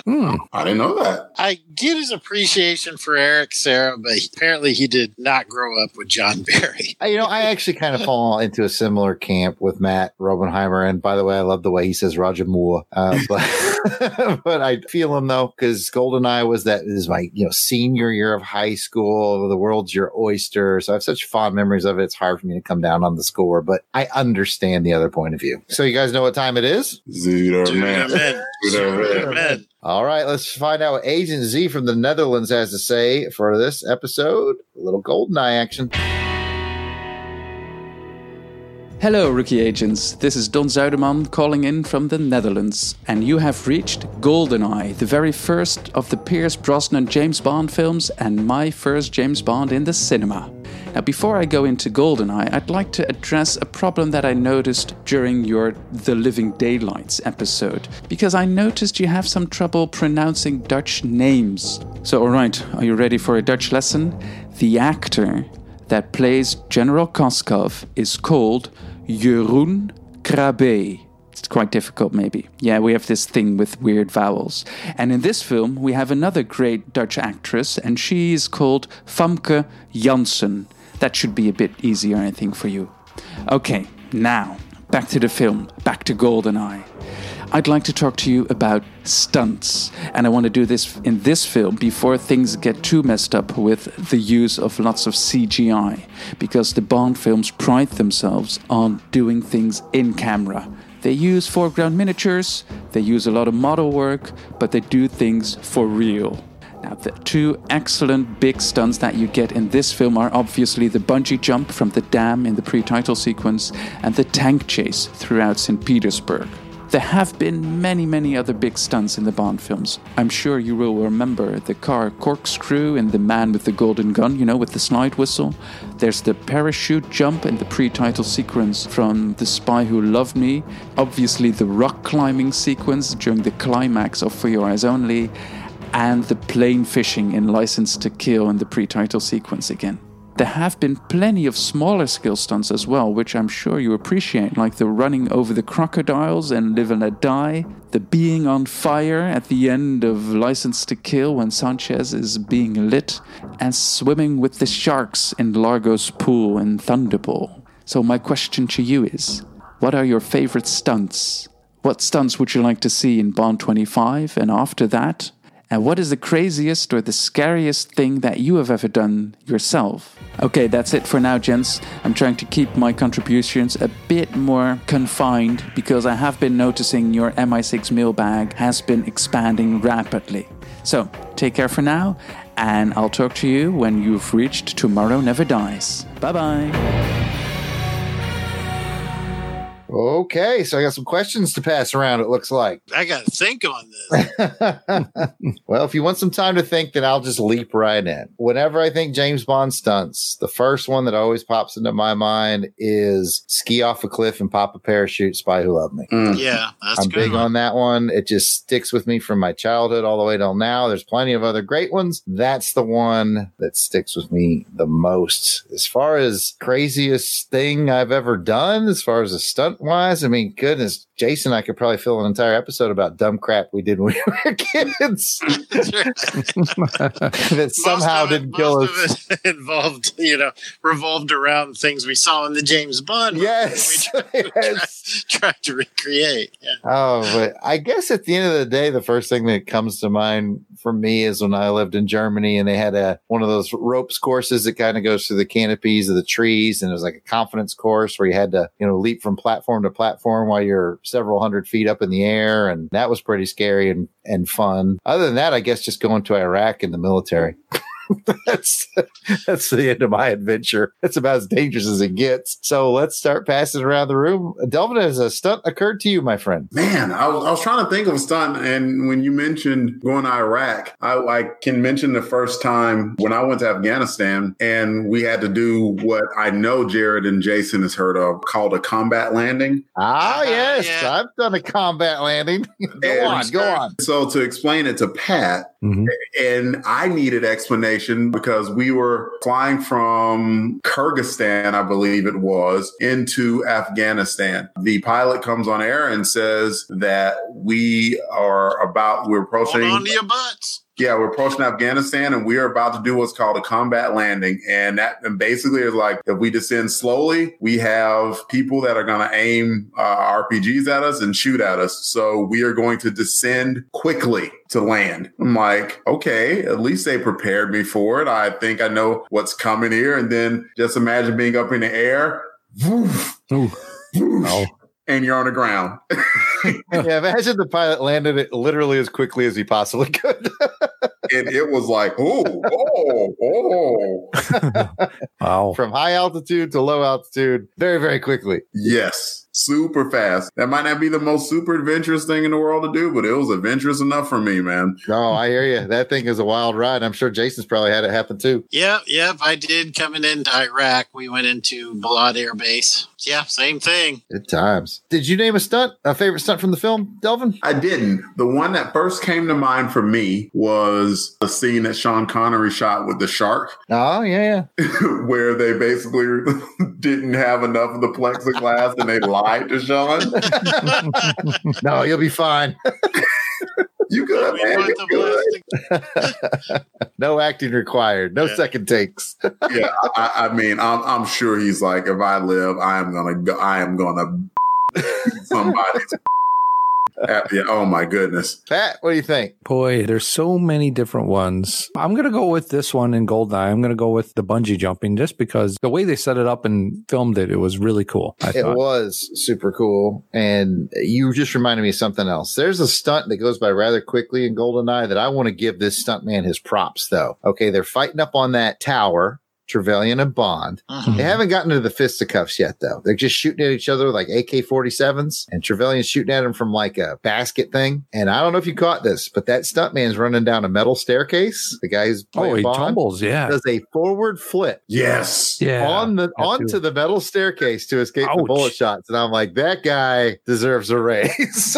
Oh, man. And he made it look easy, too. There are ways that you can do that where it wouldn't hurt. Don't ask me how. I have no expertise. Someone else can work that out. Yeah. I'm just like, there are ways where there's very minimal impact. And again, I just know it's possible. I can't do it. I'm just saying it's possible. I would have been, if I was Bond, I would have been like, time out. I got an owie. God, why? I'd rather been shot than to do that. Anyway, Pat, talk about the most dangerous stunt you've done. Well, you know what? I've been thinking about that, and I think the most dangerous stunt that I have been involved in takes me back to as a kid. Back in the day, me and the friends around the neighborhood, we would play jarts. That's lawn darts with the metal tips. Yes, I'm familiar in with the it. summer, barefoot or just sandals on. Well, Jared and I used to play lawn dart chicken. Where we would stand like if you moved out of the way. Yep. Done that too, yeah. Not allowed to move. What's that? Who invented lawn darts and thought it would be okay? I don't know, man. And it lasted a long time. You know, there had to be some skulls just cracked open. Those are cool though, man. They were like, later on they became, when we were playing like Army and that too, they became my size. You throw them. Oh, Lord. Oh, Jason, favorite stunt? I almost went beyond where we are in the films because one popped into my head from the Craig series. But keeping it to where we are now, I got to agree with you on the ski chase scene. I think that's... Who Loved Me? Yeah, that's just iconic. Well, I mean, it's a great stunt. And the bungee jump's a great stunt. But just the Union Jack flag, the whole, I don't know, just the whole theme of it. Yeah, I'll just go with that ski jump as well. Yeah, with today's X Games, it loses its luster. But if you put your mind back to 77, man, nobody'd seen anything like that before. Well, I mean, in all honesty, we've seen at this point, there are all these kind of wannabe James Bond franchises that are out there, and they have all these great stunts. I don't know if there's just something, and I can't quite put my finger on it, but it's just something lacking because it's more than just the stunt. It's the whole presentation and it's the setup. And I think that ski chase scene had a great setup, great execution. Bam, rolls into a great title song. Yep. To me, that's my favorite so far. You want to admit to any crazy stunts? Oh, gosh, man. We talked about lawn dart chicken. Most of it, we've done a few that started with, I'm going to launch over that. Yeah, the canal. Yeah, the canal comes to mind. They had those big piles of dirt. I don't remember if you were with us or not, but John Clark and I were we were pulling the wagon up and then like rolling down these big, huge construction piles of dirt. And then Dad saw us doing it and let us know it wasn't dirt. They were fertilizer piles. We were rolling down. Yeah, that was bad. I don't know. Yeah, I mean, I've done some stuff. I've done several parachute jumps in the Army, and yeah, I've been in a couple combat engagements, ran some convoys, some IEDs and stuff like that. Craziest thing I ever did was have kids, really. I think anybody that has children is just a maniac. That is pretty reckless. That is. Well, okay. Thanks for that, Agent Z. It's always appreciated. Guys, I think it's time to check in with our junior mission. Rusty Agent. The Rusty Agent. They sent me this one a while back because they were quite proud of it. I think we're going to get a little bit of crossover from some of our other shows. We might get something that dabbles into the comic book world in this one. So I'll let you discover it. Let's check out Jeff and Rick and see what they've got for us.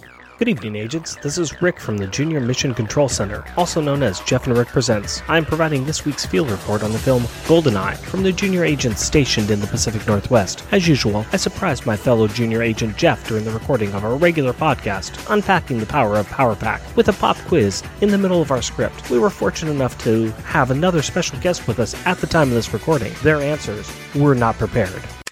And I think that makes a difference. So if I feel like I'm writing a cipher, I end up feeling like my dialogue is cipherish. Yeah. So it makes a difference. Anyway, blah, blah. That's okay. I'm going to take a massive left turn here, and I want you both to hang with me. Okay. Okay, we're hanging. Pop quiz question Oh, for you're both. seriously doing that? Pop quiz question for both you, Jeff, and our honored guest, Louise Simonson. The MI6 rookie agents from On Her Majesty's Secret podcast are currently reviewing GoldenEye, the movie GoldenEye, the James Bond movie. After a 6-year hiatus, the James Bond film franchise returned with Pierce Brosnan playing the role of 007. The film also featured a stunning theme song by Tina Turner, GoldenEye. Can between the both of you, can you name 5 other Tina Turner songs? No. We don't need another hero. No. Walter can name probably 20, but Get him in here. I'll stall for time. We don't need another hero, which was used in Mad Max Beyond Thunderdome. Yeah, that's a good I like Tina Turner, and I'm drawing blanks on her songs. Come on, just at least one more. Come on, you can do it. I can probably do one more. No, I cannot currently. I'm drawing an absolute blank, which is absolutely. I know it's super sad. I like Tina Turner. It's so sad. I'm imagining it's so sad. videos in my head of songs that she sings, and I'm imagining her outfits, and I'm like, yeah, okay, that was kind of a gold outfit. Yeah, she had these high heels, and her hair was really puffy because it's Tina Turner, and I can't think of the songs. What was that, Louise? I don't. Did I say something? Who knows? It goes out of my mouth, and my brain is gone. I'm fried. Yeah, it's getting late for you. I get that too. Yeah, I keep on coming up with Aretha Franklin songs, which is entirely not Tina Turner. A big thank you to our special surprised guest, Louise Simonson, for playing along with us this week. As always, we will continue to train our field agents to handle any type of situation. Thank you again for accepting our reports. Till next time, Junior Agents signing out. Oh my God. Did our worlds just collide? Well, boys, I don't know whether to be super impressed that we got comic book legend Louise Simonson on via the Jeff and Rick, or super disappointed that they couldn't come up with 5 Tina Turner songs. Let's just go around the room taking turns. Go ahead, Delvin, kick it off. What's love got to do with it? Private dancer. I'm going typical male. Jason? I would go with steamy windows. Let's do another round. Delvin, go ahead. Simply the best. Beyond Thunderdome. Cheated, because that's the one he said, but all right. Yeah. I'll go Proud Mary. Jason? Better be good to me. There you go. Ooh, nice. So we did that just to basically, I guess, embarrass Rick, but whatever. We talked about Jeff. We're embarrassing Jeff, not Rick. We talked about Stones earlier. To pull that out. Yes. I mean, you have I'm tweeting them after this. I can't. You have a comic book legend on your show, and you're like, hang on, I got to do some goofy crap for my friends over at OHMS Pod. That's very cool. I can't even spoil what it's about, but I'm still tweeting like, you insane.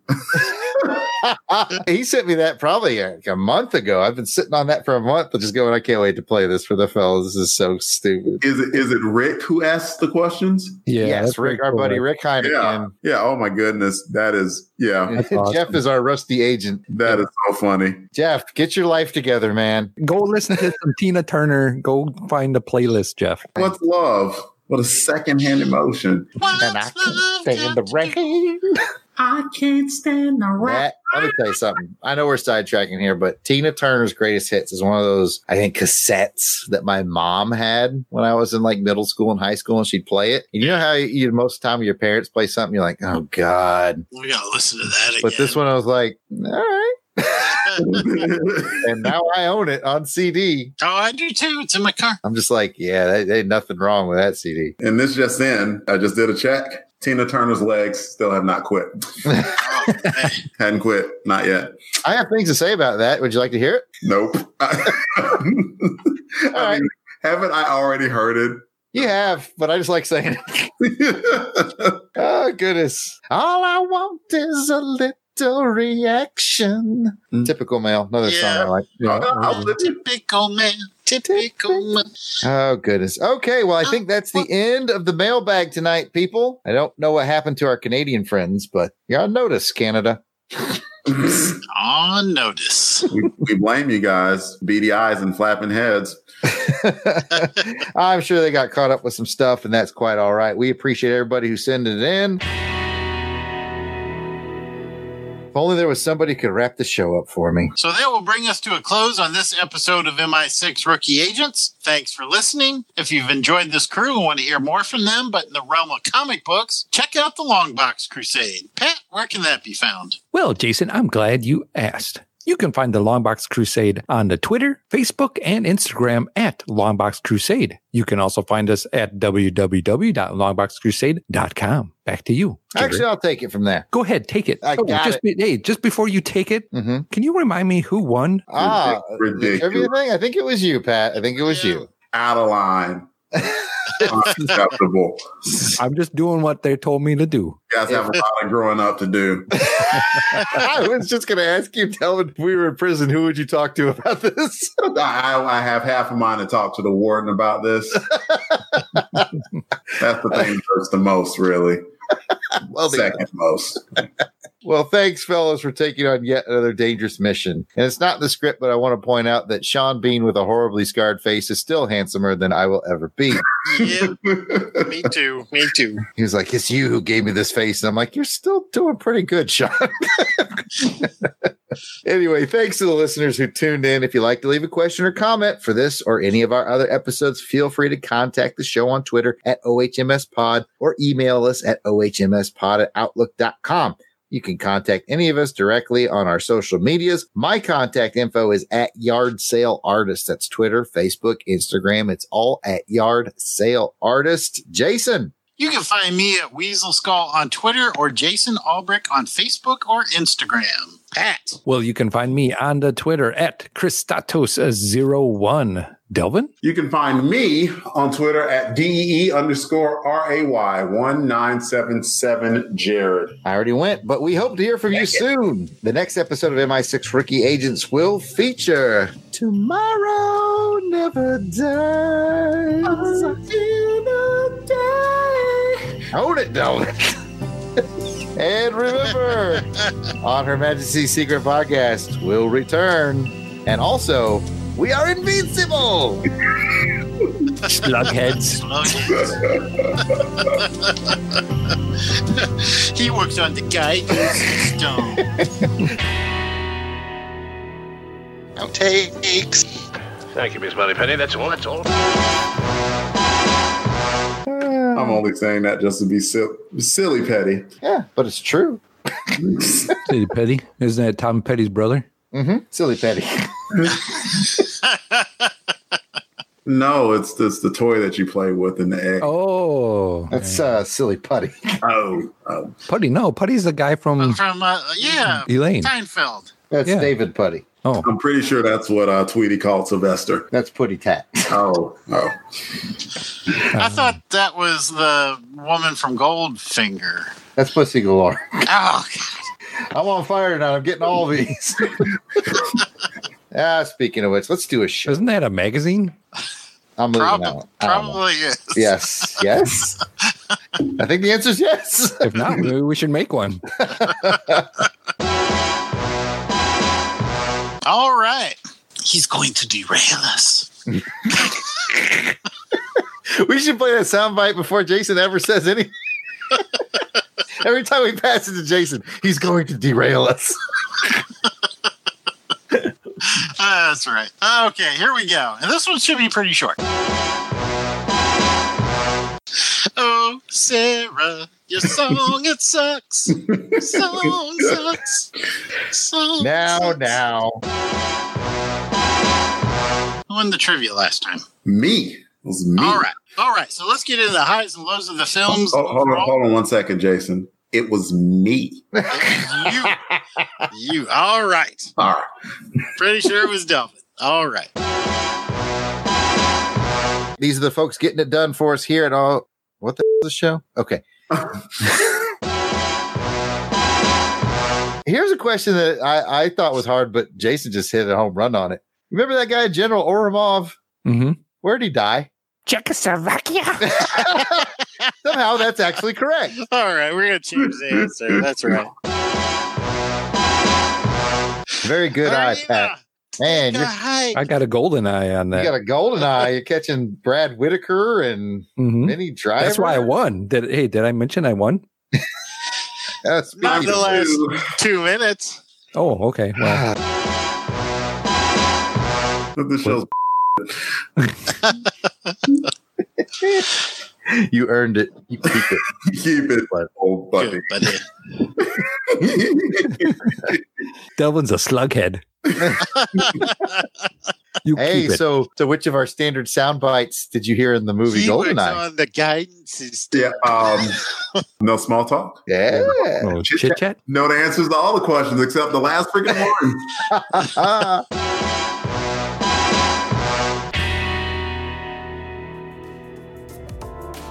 And that's a wrap for this episode of Longbox Crusade Elseworlds. I hope you've enjoyed it, and we'll see you around the alternate dimensions in the future.